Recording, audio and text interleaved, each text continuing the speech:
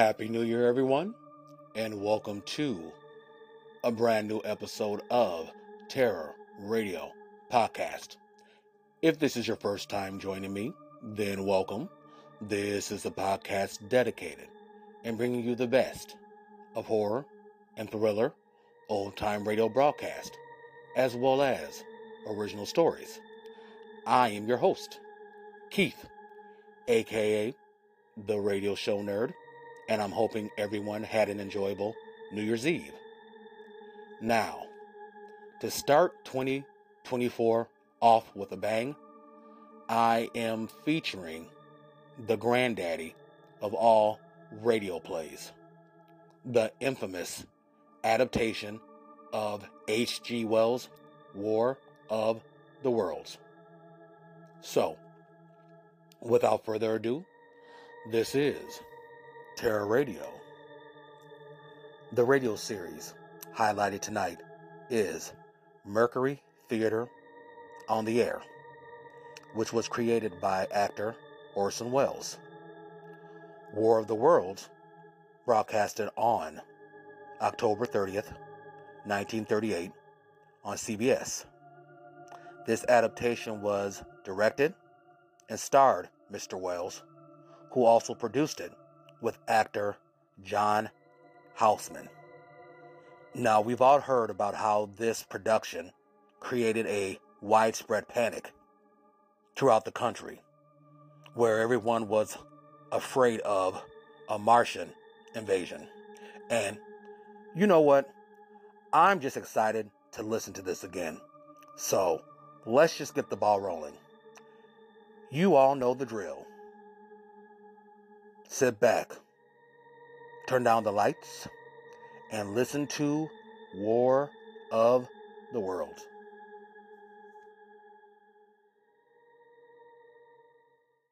The Columbia Broadcasting System and its affiliated stations present Orson Welles and the Mercury Theater on the Air in The War of the Worlds by H.G. Wells.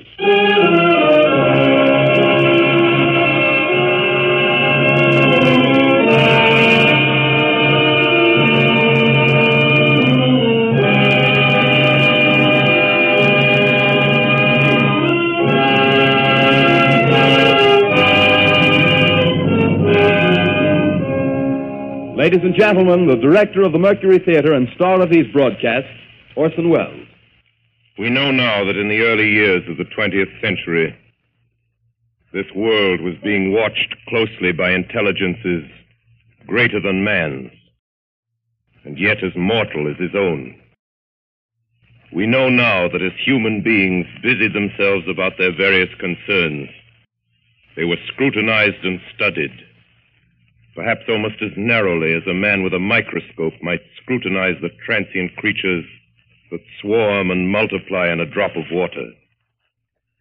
With infinite complacence, people went to and fro over the earth about their little affairs, serene in the assurance of their dominion over this small, spinning fragment of solar driftwood, which by chance or design, man has inherited out of the dark mystery of time and space. Yet across an immense ethereal gulf, minds that are to our minds as ours are to the beasts in the jungle, intellects, vast, cool, and unsympathetic, regarded this earth with envious eyes and slowly and surely drew their plans against us. In the 39th year of the 20th century came the Great Disillusionment. It was near the end of October. Business was better. The war scare was over. More men were back at work. Sales were picking up. On this particular evening, October 30th, the Crosley service estimated that 32 million people were listening in on radios. For the next 24 hours, not much change in temperature. A slight atmospheric disturbance of undetermined origin is reported over Nova Scotia, causing a low-pressure area to move down rather rapidly over the northeastern states, bringing a forecast of rain accompanied by winds of light gale force. Maximum temperature 66, minimum 48. This weather report comes to you from the Government Weather Bureau.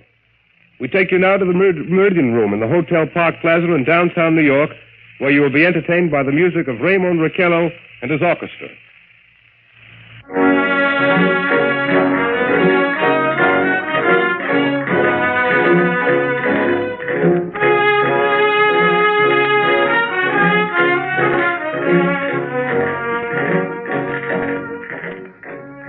Good evening, ladies and gentlemen. From the Meridian Room in the Park Plaza Hotel in New York City, we bring you the music of Raymond Raquello and his orchestra. With a touch of the Spanish, Raymond Raquello leads off with La Comparsita.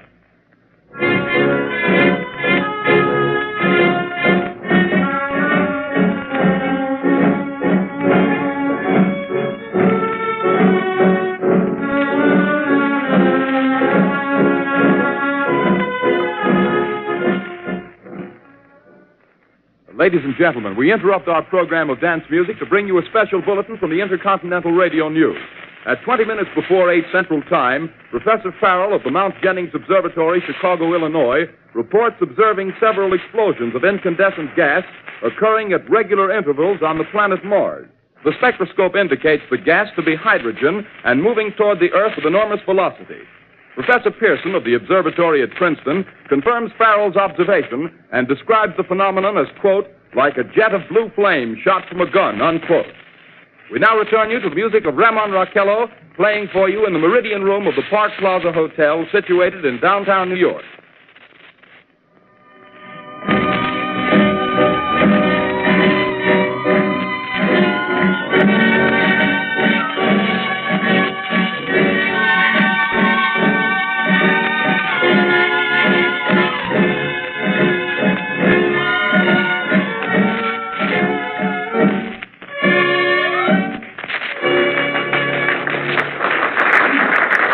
And now a tune that never loses favor, the ever-popular Stardust, Raymond Raquello and his orchestra.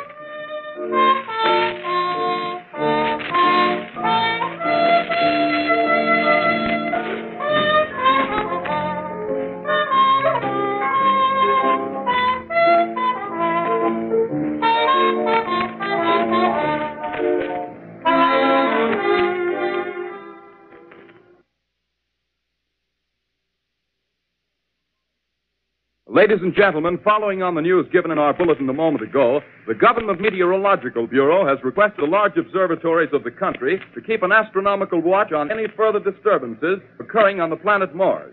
Due to the unusual nature of this occurrence, we have arranged an interview with a noted astronomer, Professor Pearson, who will give us his views on this event. In a few moments, we will take you to the Princeton Observatory at Princeton, New Jersey.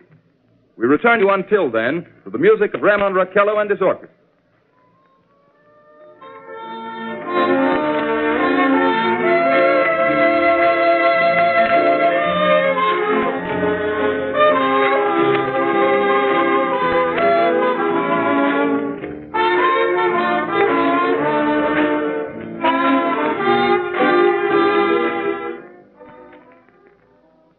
We are ready now to take you to the Princeton Observatory at Princeton, where Carl Phillips, our commentator, will interview Professor Richard Pearson, famous astronomer. We take you now to Princeton, New Jersey. Good evening, ladies and gentlemen. This is Carl Phillips speaking to you from the observatory at Princeton. I'm standing in a large semicircular room, pitch black except for an oblong split in the ceiling. Through this opening, I can see a sprinkling of stars that cast a kind of frosty glow over the intricate mechanism of the huge telescope. The ticking sound you hear is the vibration of the clockwork. Professor Pearson stands directly above me on a small platform, peering through the giant lens. I'll ask you to be patient, ladies and gentlemen, during any delay that may arouse during our interview. Besides the ceaseless watch of the heavens, Professor Pearson may be interrupted by telephone or other communications. During this period, he is in constant touch with the astronomical centers of the world. Professor, may I begin our questions? Any time, Mr. Phillips. Professor, would you please tell our radio audience exactly what you see as you observe the planet Mars through your telescope? Nothing unusual at the moment, Mr. Phillips. A red disk swimming in the blue sea. Transverse stripes across the disk. Quite distinct now because Mars happens to be at the point nearest the Earth, in opposition, as we call it. In your opinion, what do these transverse stripes signify, Professor Pearson? Not canals, I can assure you, Mr. Phillips. although that's the popular conjecture of those who imagine Mars to be inhabited. From a scientific viewpoint, the stripes are merely the result of atmospheric conditions peculiar to the planet. Then you're quite convinced, as a scientist, that living intelligence as we know it does not exist on Mars? I'd say the chances against it are 1,000 to 1. And yet, how do you account for these gas eruptions occurring on the surface of the planet at regular intervals? Phillips, I cannot account for it. By the way, Professor, for the benefit of our listeners, how far is Mars from the Earth? Approximately 40 million miles. Well, that seems a safe enough distance. Just a moment, ladies and gentlemen. Someone has just handed Professor Pearson a message. While he reads it, let me remind you that we are speaking to you from the observatory in Princeton, New Jersey, where we are interviewing the world-famous astronomer, Professor Pearson. One moment, please. Professor Pearson has passed me a message which he has just received. Professor, may I read the message to the listening audience? Certainly, Mr. Phillips. Ladies and gentlemen, I shall read you a wire addressed to Professor Pearson from Dr. Gray of the Natural History Museum, New York. Quote, 9:15 p.m. Eastern Standard Time. Seismograph registered shock of almost earthquake intensity occurring within a radius of 20 miles of Princeton. Please investigate. Signed, Lloyd Gray, Chief of Astronomical Division. Unquote. Professor Pearson, could this occurrence possibly have something to do with the disturbances observed on the planet Mars? Hardly, Mr. Phillips. This is probably a meteorite of unusual size, and its arrival at this particular time is merely a coincidence. However, we shall conduct a search as soon as daylight permits. Thank you, Professor. Ladies and gentlemen, for the past 10 minutes, we've been speaking to you from the observatory at Princeton, bringing you a special interview with Professor Pearson, noted astronomer. This is Carl Phillips speaking. We are returning you now to our New York studio.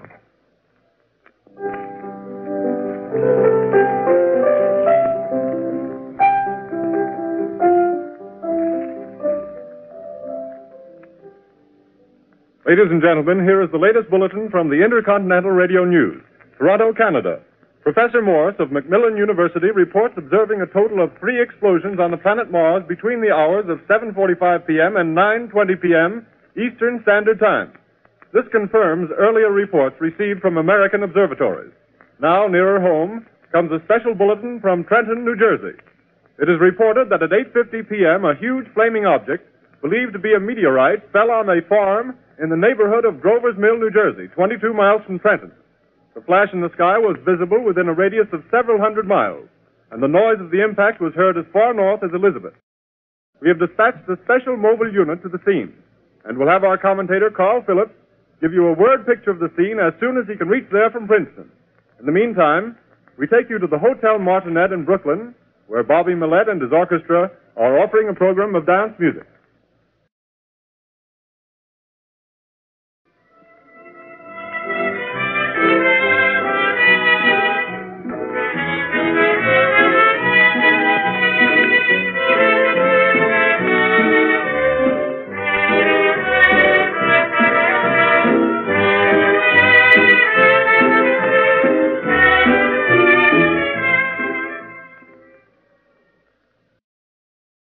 We take you now to Grover's Mill, New Jersey.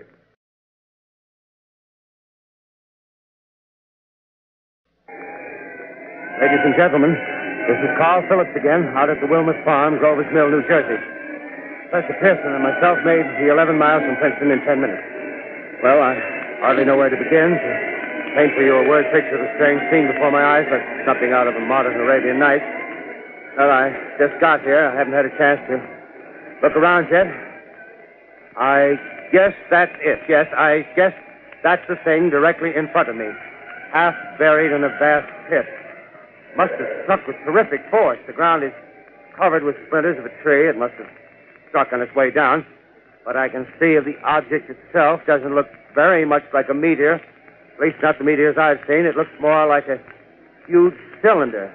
Has a diameter of, what would you say, Professor Pearson? What's that? What would you say, what's the diameter of this? About 30 yards. About 30 yards. The metal on the sheath is, well, I've never seen anything like it. The color is sort of yellowish white. The curious spectators now are pressing close to the object in spite of the efforts of the police to keep them back. Getting in front of my line of vision. Would you mind standing one side, please? While the police are pushing the crowd back. here's Mr. Wilmot, owner of the farm here. He may have some interesting facts to add. Mr. Wilmot, would you please tell the radio audience as much as you remember of this rather unusual visitor that dropped in your backyard? A step closer, please. Ladies and gentlemen, this is Mr. Wilmot. Well, I was listening to the radio. Closer and louder, please. Pardon me? Louder, please, closer. Yes. I was listening to the radio and kind of drowsing. That professor fellow was talking about Mars, so I was half chosen and half... Yes, Mr. Wilmot, and then what happened? Well, as I was saying, I was listening to the radio, kind of halfway. Yes, Mr. Wilmot, and then you saw something. Well, not first off. I heard something. And what did you hear? A hissing sound like this. Kind of like a 4th of July rocket. Yes, then what? I turned my head out the window and would have sworn I was asleep and dreaming. Yes? I seen a kind of greenish streak and then zingo. Something smacked the ground, knocked me clear out of my chair. Well, were you frightened, Mr. Wilmot? Well, I ain't quite sure. I reckon I was kind of riled. Well, thank you, Mr. Wilmot. Thank you very much. Yeah, you want me to tell No, that's quite all right. That's plenty. Ladies and gentlemen, you've just heard Mr. Wilmot, owner of the farm where this thing has fallen. I wish I could convey the atmosphere, the background of this fantastic scene. Hundreds of cars are parked in the field in back of us, and the police are trying to rope off the roadway leading into the farm, but it's no use. They're breaking right through. The car's headlights throw an enormous spotlight on the pit where the object's half buried. Now, some of the more daring souls now are venturing near the edge. Their silhouettes stand out against the metal sheen. One man wants to touch the thing. He's having an argument with the policeman. Now, the policeman wins. Now, ladies and gentlemen, there's something I haven't mentioned in all this excitement, but it's becoming more distinct. Perhaps you've caught it already on your radio. Listen, please. Do you hear it? It's a curious humming sound that seems to come from inside the object. I'll move the microphone nearer. Here. Now, we're not more than 25 feet away. Can you hear it now? Professor Pearson. Yes, Mr. Brown. Can you tell us the meaning of that scraping noise inside the thing? Possibly the unequal cooling of its surface. I say, do you still think it's a meteor, Professor? I don't know what to think. The metal casing is definitely extraterrestrial. Not found on this Earth. Friction with the Earth's atmosphere usually tears holes in a meteorite. This thing is smooth, and you can see its cylindrical Just a minute. shape. Something's happening. Ladies and gentlemen, this is terrific. This end of the thing is beginning to flake off. The top is beginning to rotate like a screw, and the thing must be hollow. He's moving. Keep back there. Keep back there. Keep those men back. Keep back there. Keep those idiots back. Keep off. The top's loose. Look out there. Stand back. Ladies and gentlemen, this is the most terrifying thing I've ever witnessed. Wait a minute. Someone's crawling out or something. I can see turning out of that black hole two luminous discs. The eyes, it might be a face, might be almost Good heavens, something wriggling out of the shadow like a gray snake. Now it's another one and another one and another one. They look like tentacles to me. Oh, yeah, I can see the thing's body now. It's large as a bear. It glistens like wet leather, but that face, ladies and gentlemen, it's indescribable. I can hardly force myself to keep looking at it. It's so awful. The eyes are black and they gleam like a serpent. The mouth is a kind of V-shape with saliva dripping from its rimless lips that seem to quiver and pulsate. And the monster, or whatever it is, can hardly move. It seems weighed down by possibly gravity or something. The thing's rising up now, and the crowd falls back. There seems plenty. The most extraordinary experience, ladies and gentlemen. I can't find words. Well, I'll pull this microphone with me as I talk. I'll have to stop the description till I can take a new position. Hold on, will you, please? I'll be right back in a minute.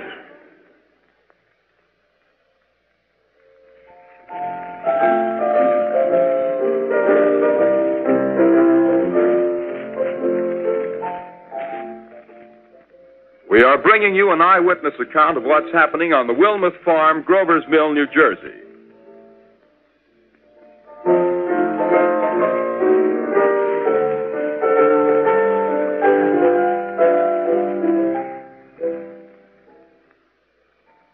We now return you to Carl Phillips at Grover's Mill. Ladies and gentlemen, am I on? Ladies and gentlemen, here I am, back of a stone wall that adjoins Mr. Wilmot's garden. From here, I get a sweep of the whole scene. I'll give you every detail as long as I can talk and as long as I can see. More state police have arrived. They're drawing up a cordon in front of the pit. About 30 of them. No need to push the crowd back now. They're willing to keep their distance. The captain conferring with someone. Can't quite see who. Oh, yes, I believe it's Professor Pearson. Yes, it is. Now they've parted, and the professor moves around one side, studying the object, while the captain and two policemen advance with something in their hands. I can see it now. It's a white handkerchief tied to a pole. Flag of truce. If those creatures know what that means, what anything means. Wait a minute, something's happening. A humped shape is rising out of the pit. I can make out a small beam of light against a mirror. What's that? There's a jet of flame springing from the mirror, and it leaps right at the advancing men. It strikes them head on. Oh, Lord, they're turning into flames. Oh, the whole field's caught up by the woods, the barns, the gas tanks for the automobiles spreading everywhere. It's coming this way now, about 20 yards to my right.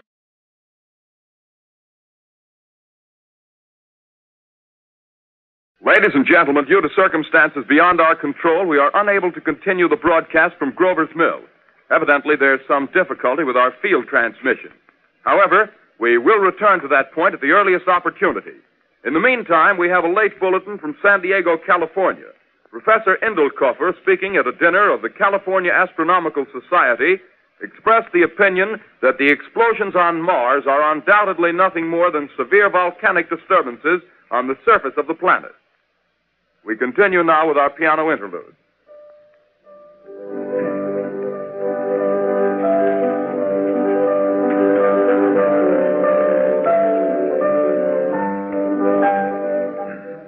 Ladies and gentlemen, I've just been handed a message that came in from Grover's Mill by telephone. Just one moment, please. At least 40 people, including 6 state troopers, lie dead in a field east of the village of Grover's Mill, their bodies burned and distorted beyond all possible recognition. The next voice you hear will be that of Brigadier General Montgomery Smith, commander of the state militia at Trenton, New Jersey. I have been requested by the governor of New Jersey to place the counties of Mercer and Middlesex as far west as Princeton and east to Jamesburg under martial law. No one will be permitted to enter this area except by special pass issued by state or military authorities.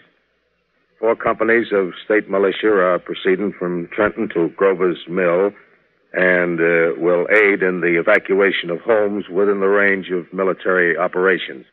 Thank you. You have just been listening to General Montgomery Smith, commanding the state militia at Trenton. In the meantime, further details of the catastrophe at Grover's Mill are coming in. The strange creatures, after unleashing their deadly assault, crawled back in their pit and made no attempt to prevent the efforts of the firemen to recover the bodies and extinguish the fire. The combined fire departments of Mercer County are fighting the flames which menace the entire countryside. We have been unable to establish any contact with our mobile unit at Grover's Mill, but we hope to be able to return you there at the earliest possible moment. In the meantime, we take you to... Just one moment, please.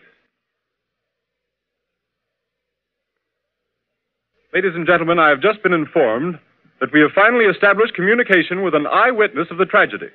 Professor Pearson has been located at a farmhouse near Grover's Mill, where he has established an emergency observation post. As a scientist, he will give you his explanation of the calamity. The next voice you hear will be that of Professor Pearson, brought to you by direct wire. Professor Pearson.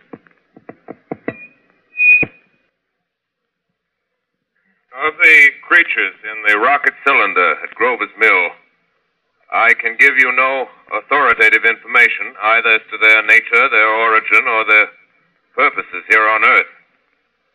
Of their destructive instrument, I might venture some conjectural explanation. For want of a better term, I shall refer to the mysterious weapon as a heat ray. It's all too evident that these creatures have scientific knowledge far in advance of our own. It's my guess that in some way they are able to generate an intense heat in a chamber of practically absolute non-conductivity. This intense heat they project in a parallel beam against any object they choose by means of a polished parabolic mirror of unknown composition, much as the mirror of a lighthouse projects a beam of light. That is my conjecture of the origin of the heat ray. Thank you, Professor Pearson. Ladies and gentlemen, here is a bulletin from Trenton. It is a brief statement informing us that the charred body of Carl Phillips has been identified in a Trenton hospital. Now, here's another bulletin from Washington, D.C. The Office of the Director of the National Red Cross reports 10 units of Red Cross emergency workers have been assigned to the headquarters of the state militia, stationed outside of Grover's Mill, New Jersey. Here's a bulletin from State Police, Princeton Junction. The fires at Grover's Mill and vicinity are now under control. Scouts report all quiet in the pit, and there is no sign of life appearing from the mouth of the cylinder. Now, ladies and gentlemen, we have a special statement from Mr. Harry McDonald, Vice President in charge of operations. We have received a request from the state militia of Trenton to place at their disposal our entire broadcasting facilities. In view of the gravity of the situation, and believing that radio has a responsibility to serve in the public interest at all times, we are turning over our facilities to the state militia at Trenton. We take you now to the field headquarters of the state militia near Grover's Mill, New Jersey.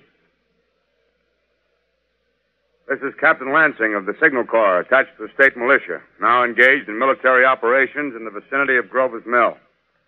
Situation arising from the reported presence of certain individuals of unidentified nature is now under complete control. The cylindrical object, which lies in a pit directly below our position, surrounded on all sides by 8 battalions of infantry, without heavy field pieces, but adequately armed with rifles and machine guns. All cause for alarm, if such cause ever existed, is now entirely unjustified. Things, whatever they are, do not even venture to poke their heads above the pit. I can see their hiding place plainly in the glare of the searchlights here.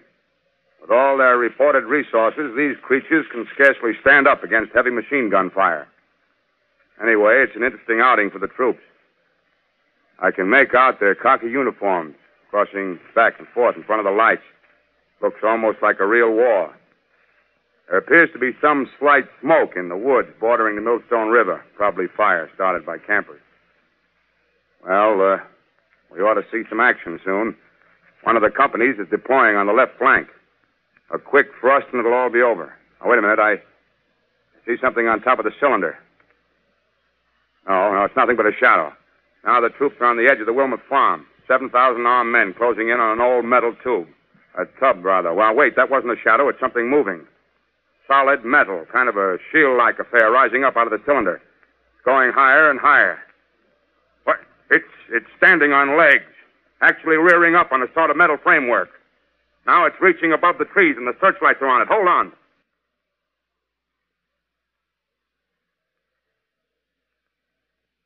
Ladies and gentlemen, I have a grave announcement to make. Incredible as it may seem, both the observations of science and the evidence of our eyes lead to the inescapable assumption that those strange beings who landed in the Jersey farmlands tonight are the vanguard of an invading army from the planet Mars. The battle which took place tonight at Grover Mills has ended in one of the most startling defeats ever suffered by an army in modern times. 7,000 men armed with rifles and machine guns pitted against a single fighting machine of the invaders from Mars. 120 known survivors. The rest strewn over the battle area from Grover's Mill to Plainsboro, crushed and trampled to death under the metal feet of the monster, or burned to cinders by its heat ray.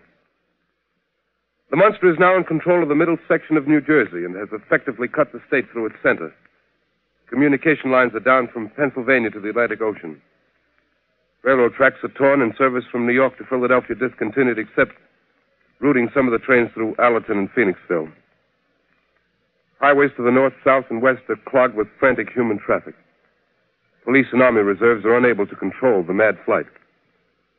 By morning, the fugitives will have swelled Philadelphia, Camden, and Trenton, it is estimated, to twice their normal population. Martial law prevails throughout New Jersey and eastern Pennsylvania. At this time, we take you to Washington for a special broadcast on the national emergency. The Secretary of the Interior. Citizens of the nation, I shall not try to conceal the gravity of the situation that confronts the country. nor the concern of your government in protecting the lives and property of its people. However, I wish to impress upon you, private citizens and public officials, all of you, the urgent need of calm and resourceful action. Fortunately, this formidable enemy is still confined to a comparatively small area, and we may place our faith in the military forces to keep them there. In the meantime, placing our faith in God, we must continue the performance of our duties, each and every one of us, so that we may confront this destructive adversary with a nation united, courageous, and consecrated to the preservation of human supremacy on this earth. I thank you. You have just heard the Secretary of the Interior speaking from Washington. Bulletins too numerous to read are piling up in the studio here. We're informed that the central portion of New Jersey is blacked out from radio communication due to the effect of the heat ray upon power lines and electrical equipment. Here is a special bulletin in New York. Cables have been received from English, French, and German scientific bodies offering assistance. Astronomers report continued gas outbursts at regular intervals on the planet Mars. The majority voiced the opinion that the enemy will be reinforced by additional rocket machines.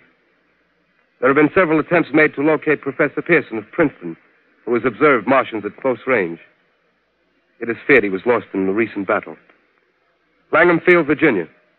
Scouting planes report 3 Martian machines visible above treetops, moving north toward Somerville with population fleeing ahead of them. The heat ray is not in use, although advancing at express train speed, invaders pick their way carefully. They seem to be making a conscious effort to avoid destruction of cities and countryside. However, they stop to uproot power lines, bridges, and railroad tracks. Their apparent objective is to crush resistance, paralyze communication, and disorganize human society. Here is a bulletin from Basking Ridge, New Jersey. Coon hunters have stumbled on a second cylinder similar to the first, embedded in the great swamp 20 miles south of Morristown. Army field pieces are proceeding from Newark to blow up the second invading unit before the cylinder can be opened and the fighting machine rigged. They are taking up a position in the foothills of Watchung Mountain. Another bulletin from Langham Field, Virginia. Scouting planes report enemy machines, now 3 in number, increasing speed northward, kicking over houses and trees in their evident haste to form a conjunction with their allies south of Morristown. Machines also sighted by telephone operator east of Middlesex, within 10 miles of Plainfield. Here's a bulletin from Winston Field, Long Island. A fleet of Army bombers carrying heavy explosives flying north in pursuit of enemy. Scouting planes act as guides. They keep the speeding enemy in sight. Just a moment, please, ladies and gentlemen. We've run special wires to the artillery line in adjacent villages to give you direct reports in the zone of the advancing enemy. First, we take you to the battery of the 22nd Field Artillery, located in the Watchung Mountains. Range 32 meters. 32 meters. Projection 39 degrees. 39 degrees. Fire.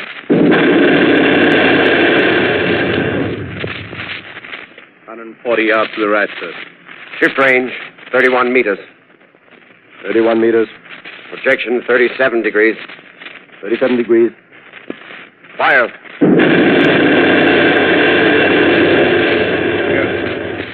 Hit, sir. Got the tripod of one of them. That's off. The others are trying to repair it. Quick, get the range. Shift 30 meters. 30 meters. Projection 27 degrees.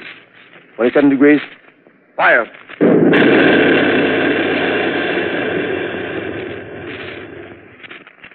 Can see the shell land, sir. Letting off a smoke.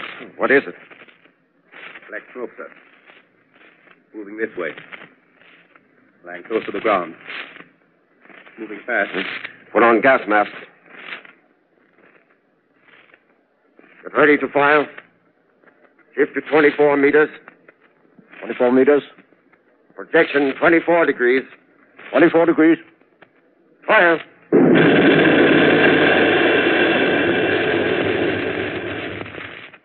Still can't see, sir. Smoke's coming nearer. Get the range. 23 meters. 23 meters. 23 meters. Projection 22. 22. Please.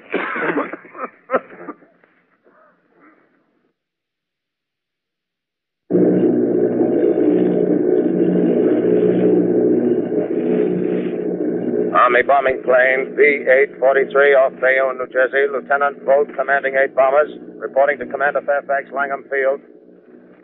This is Vogt reporting to Commander Fairfax, Langham Field. Enemy tripod machines now in sight. Reinforced by 3 machines from the Morristown cylinder. 6 altogether. 1 machine partially crippled. Believed hit by shell from Army gun in Watchung Mountains. Guns now appear silent. A heavy black fog hanging close to the earth of extreme density, nature unknown. No sign of heat ray. Enemy now turns east, crossing Passaic River into the Jersey marshes. Another straddles the Pulaski Skyway. Evident objective is New York City. They're pushing down a high-tension power station. Machines are close together now, and we're ready to attack. Planes circling, ready to strike.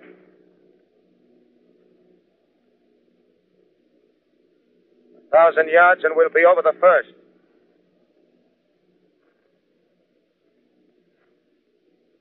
Eight 800 yards.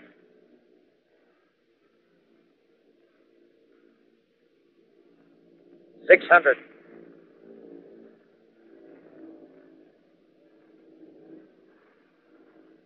$400. $200. There they go. The giant arm raised. Green flash. They're spraying us with flame. 2,000 feet. Engines are giving out. No chance to release bombs. Only one thing left. Drop on them, plane and all. We're diving on the first one. Now the engine's gone. 8.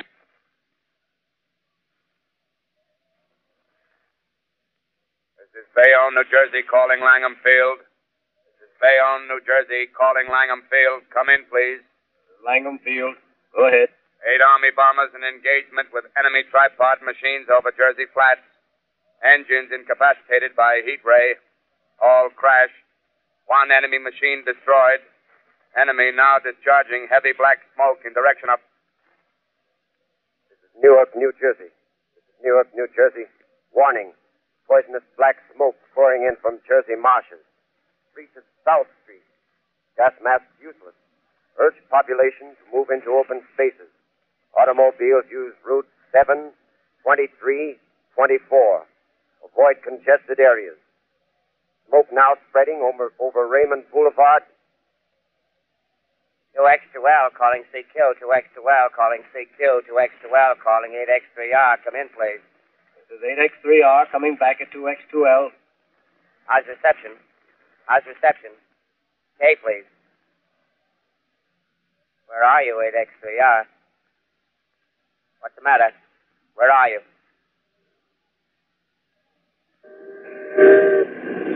I'm speaking from the roof of Broadcasting Building. I'm speaking from the roof of Broadcasting Building, New York City. The bells you hear are ringing to warn the people to evacuate the city as Martians approach. Estimated in the last 2 hours, 3 million people have moved out along the roads to the north. Hutchison River Parkway is still kept open for motor traffic. Avoid bridges to Long Island, hopelessly jammed.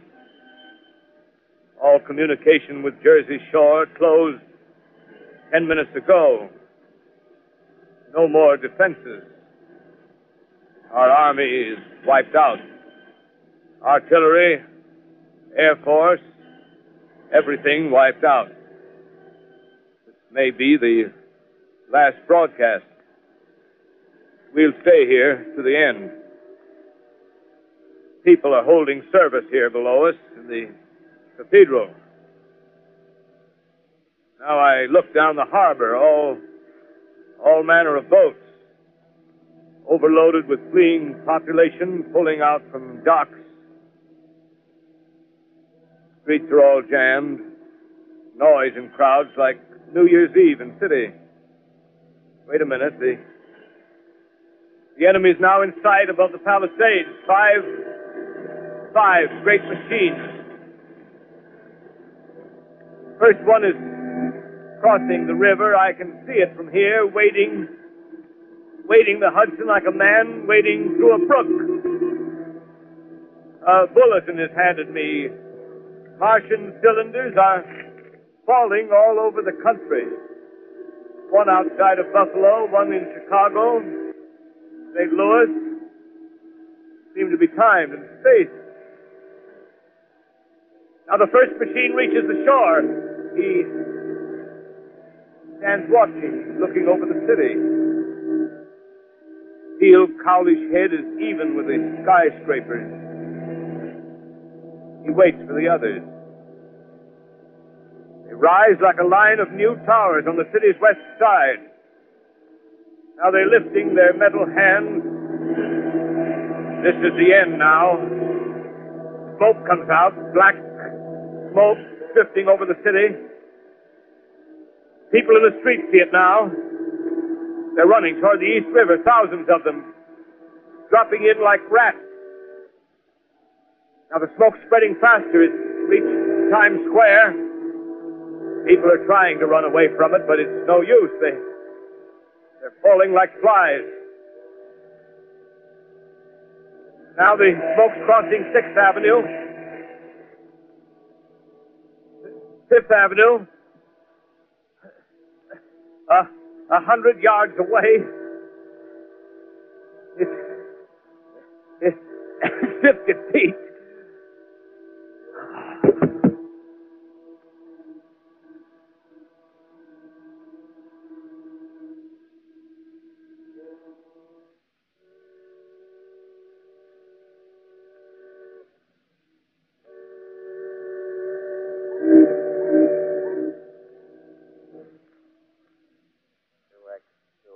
Calling CQ. 2X2L calling CQ. 2X2L calling CQ, New York. Isn't there anyone on the air? Isn't there anyone on the air? Isn't there anyone? 2X2L.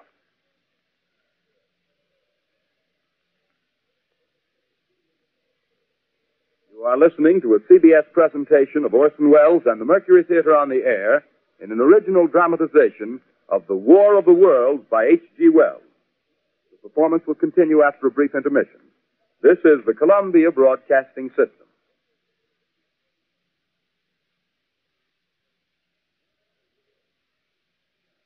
The War of the Worlds by H.G. Wells, starring Orson Welles and the Mercury Theater on the Air.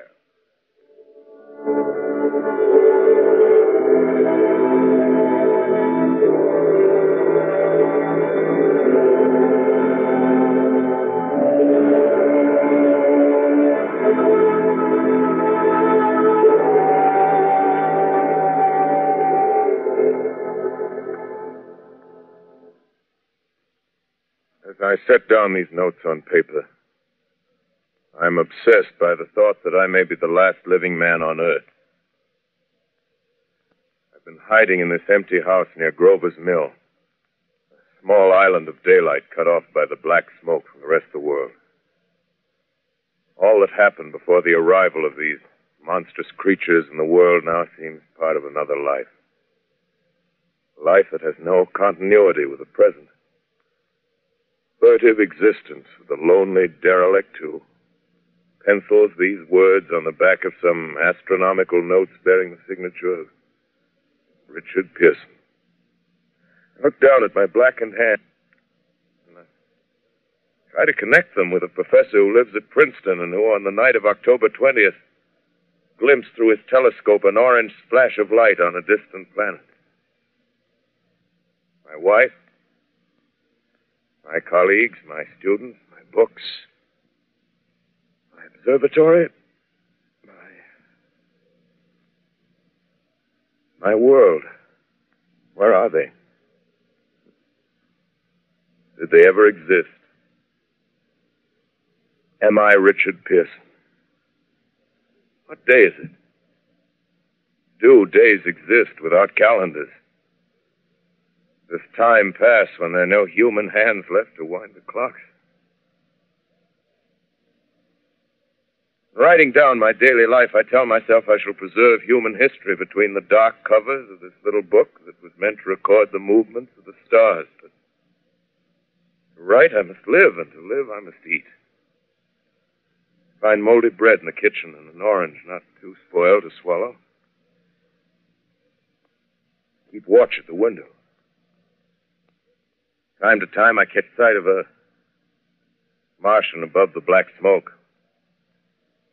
Smoke still holds the house in its black coil, but at length there's a hissing sound, and suddenly I see a Martian mounted on his machine, spraying the air with a jet of steam as if to dissipate the smoke. I watch in a corner as his huge metal legs nearly brush against the house. Exhausted by terror, I fall asleep. Morning.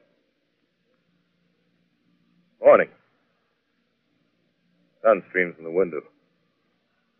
Black cloud of gas is lifted, and the scorched meadows to the north look as though a black snowstorm had passed over them. I venture from the house. I make my way to a road, no traffic. Here and there, a wrecked car, baggage overturned, a blackened skeleton. Push on north. For some reason, I feel safer trailing these monsters than running away from them. And I keep a careful watch. I've seen the Martians feed. Should one of their machines appear over the top of trees, I'm ready to fling myself flat on the earth. Come to a chestnut tree. October. Chestnuts are ripe. Fill my pockets. Just keep alive. 2 days I wander in a vague northerly direction through a desolate world. Finally, I notice a living creature. A small red squirrel in a beech tree. I stare at him and wonder. He stares back at me. I believe at that moment the animal and I shared the same emotion. The joy of finding another living being. Push on north. I find dead cows in a brackish field, and beyond the charred ruins of a dairy and a silo remain standing guard over the wasteland like a lighthouse, deserted by the sea. Astride the silo perches a weathercock. The arrow points north. North. Next day, I come to a city. City vaguely familiar in its contours, yet its buildings strangely dwarfed and leveled off as if a giant had sliced off its highest towers with a capricious sweep of his hand. Reached the outskirts, I found Newark. Newark, undemolished but humbled by some whim of the advancing Martians. Presently, with an odd feeling of being watched, I caught sight of something crouching in a doorway. I made a step towards it. Rose up and became a man. A man armed with a large knife. Stop! Where do you come from? I come from many places. A long time ago, from Princeton. Princeton, huh? That's near Grover's Mill. Yes. Grover's Mill. There's no food here. This is my country. All this end of town down the river. There's only food for one. Which way are you going? I don't know. I guess I'm looking for people. Hey, what was that? You hear something just then? No. Only a bird. A live bird. You get to know that birds have shadows these days. Say, we're in the open here. Let's crawl in this doorway here and talk. Have you seen any Martians? Ah. They're going over to New York. Night, the sky's alive with their lights, just as if people were still living in it. By daylight, you can't see them. 5 days ago, a couple of them carried something big across the flats from the airport. I think they're learning how to fly. Fly? Yeah, fly. Well, it's all over with humanity. Stranger, there's still you and I. 2 of us left. They got themselves in solid. They wrecked the greatest country in the world. Those green stars, they're probably falling somewhere every night. They've only lost one machine. There isn't anything to do. We're done. We're licked. Where were you? You're in a uniform. Yeah, what's left of it. I was in the militia. National Guard. That's good. There wasn't any war. Any more than there's war between men and ants. Yes, but we're eatable ants. I found that out. What'll they do to us? I filled it all out. Right now, we're caught as we're wanted. The Martian only has to go a few miles to get a crowd on the run. But they won't keep on doing that. They'll begin catching us systematic, like keeping the best and storing us in cages and things. They haven't begun on us yet. Not begun? Not begun. All that's happened so far is because we don't have sense enough to keep quiet. Bothering them with guns and such stuff and losing our heads and rushing off in crowds. Ah, instead of our rushing around blind, we got to fix ourselves up. Fix ourselves up according to the way things are now. Cities, nations, civilization, progress. Yes, but if that's so, what is there to live for? Well, there won't be any more concerts for a million years or so, and no nice little dinners at restaurants. If it's amusement you're after, I guess the game's up. What is there left? Life, that's what. I want to live. Yeah, and so do you. We're not going to be exterminated. And I don't mean to be caught either. Tamed and fattened and bred like an ox. What are you going to do? I'm going on. Right under their feet. I got a plan. We men, as men, we're finished. We don't know enough. We got to learn plenty before we got a chance. We've got to live and keep free while we learn, see? I've thought it all out, see? Well, tell me the rest. Well, it isn't all of us that are made for wild beasts. That's what it got to. That's what it got to be. That's why I watched you. Watched you. All those little office workers that used to live in these houses. They be no good. They haven't any stuff in them. They run off to work. I've seen hundreds of them running to catch their commuter's train in the morning, afraid they get canned if they didn't. Running back at night, afraid they wouldn't be in time for dinner.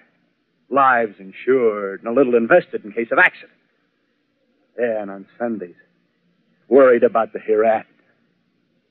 The Martians, they'll be a godsend for those guys. Nice roomy cages, good food, careful breeding, no worries. Yeah, after a week or so of chasing around the fields on empty stomachs, they'll come and be glad to be caught. You've thought it all out, haven't you? Sure, you bet I have. That isn't all. These Martians are going to make pets of them. Train them to do tricks. Who knows, get sentimental over the pet boy who grew up and had to be killed.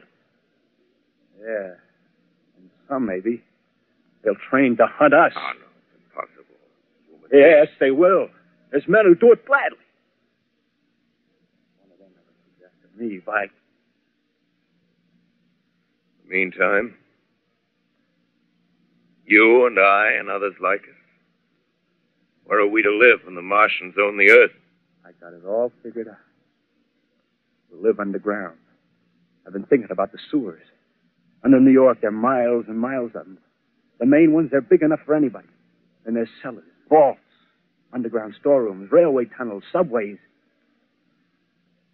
You begin to see, huh? We'll get a bunch of strong men together. No weakness. That rubbish, out. As you meant me to go. All right. Give you a chance, didn't I? Won't quarrel about that. Go on. Well, we got to make safe places for us to stay in, see? Get all the books we can. Science books. That's where men like you come in, see? We raid the museums. We'll even spy on the Martians. May not be so much we have to learn before... Just imagine this. 4 or 5 of their own fighting machines suddenly start off. Heat rays right and left. Not a Martian in them. Not a Martian in them, see? But men. Men who've learned the way how. May even be in our time. Gee. Imagine having one of them lovely things with its heat ray wide and free. We'd turn it on Martians. We'd turn it on men. We'd bring everybody down on their knees. That's your plan. You. Me. More. We'd own the world. I see. Hey. Hey, what's the matter? Where are you going? Not to your world. Bye, stranger. Well, after parting with the artilleryman, I came at last to the Holland Tunnel, entered that silent tube, anxious to know the fate of the great city on the other side of the Hudson. Cautiously, I came out of the tunnel and made my way up Canal Street. Reached 14th Street, and there again were black powder and several bodies and an evil, ominous smell from the gratings of the cellars of some of the houses. I wandered up through the 30s and 40s, stood alone on Times Square, caught sight of a lean dog running down 7th Avenue with a piece of dark brown meat in his jaws and a pack of starving mongrels at his heels. Made a wide circle around me as though he feared I might prove a fresh competitor. Walked up Broadway in the direction of that strange powder, past silent shop windows, displaying their mute wares to empty sidewalks. Past the Capitol Theater, silent, dark. Past a shooting gallery where a row of empty guns faced an arrested line of wooden ducks. Near Columbus Circle, I noticed models of 1939 motor cars in the showrooms facing empty streets.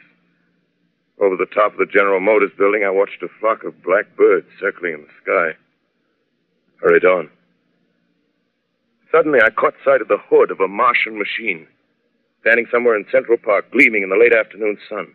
An insane idea. I rushed recklessly across Columbus Circle and into the park. I climbed a small hill above the pond at 60th Street, and from there I could see, standing in a silent row along the mall, 19 of those great metal titans, their cowls empty, their steel arms hanging listlessly by their sides. I looked in vain for the monsters that inhabit those machines. Suddenly, my eyes were attracted to the immense flock of black birds that hovered directly below me. They circled to the ground. And there before my eyes, stark and silent, lay the Martians with the hungry birds pecking and tearing brown shreds of flesh from their dead bodies. Later, when their bodies were examined in laboratories, it was found that they were killed by the putrefactive and disease bacteria against which their systems were unprepared. Slain, after all, man's defenses had failed by the humblest thing that God, His wisdom, has put upon this earth. Before the cylinder fell, there was a general persuasion that through all the deep of space, no life existed beyond the petty surface of our minute sphere. Now we see further. Dim and wonderful is the vision I've conjured up in my mind of life spreading slowly from this little seedbed of the solar system throughout the inanimate vastnesses of sidereal space. But a remote dream, maybe. Maybe that the destruction of the Martians is only a reprieve to them and not to us. The future ordained, perhaps. Strange it now seems to sit in my peaceful study at Princeton, writing down this last chapter of the record, begun at a deserted farm in Grover's Mill. Strange to watch children playing in the streets. Strange to see young people strolling on the green where the new spring grass heals the last black scars of a bruised earth. Strange to watch the sightseers enter the museum where the dissembled parts of a Martian machine are kept on public view. Strange when I recall the time when I first saw it. Bright, clean cut, hard, and silent under the dawn of that last great day.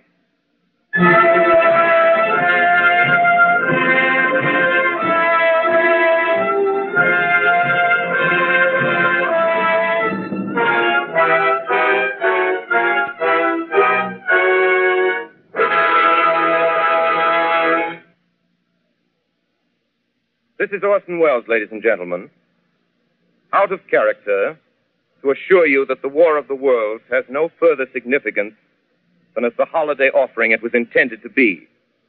The Mercury Theater's own radio version of dressing up in a sheet and jumping out of a bush and saying boo.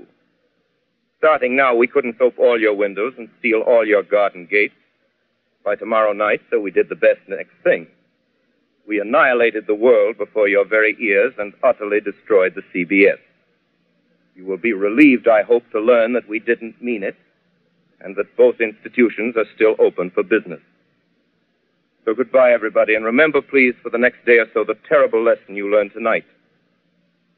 That grinning, glowing, globular invader of your living room is an inhabitant of the pumpkin patch, and if your doorbell rings and nobody's there, that was no Martian.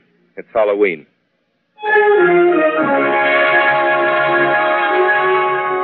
Tonight, the Columbia Broadcasting System and its affiliated stations coast to coast has brought you The War of the Worlds by H.G. Wells, the 17th in its weekly series of dramatic broadcasts featuring Orson Welles and the Mercury Theater on the air. Next week, we present a dramatization of 3 famous short stories. This is the Columbia Broadcasting System.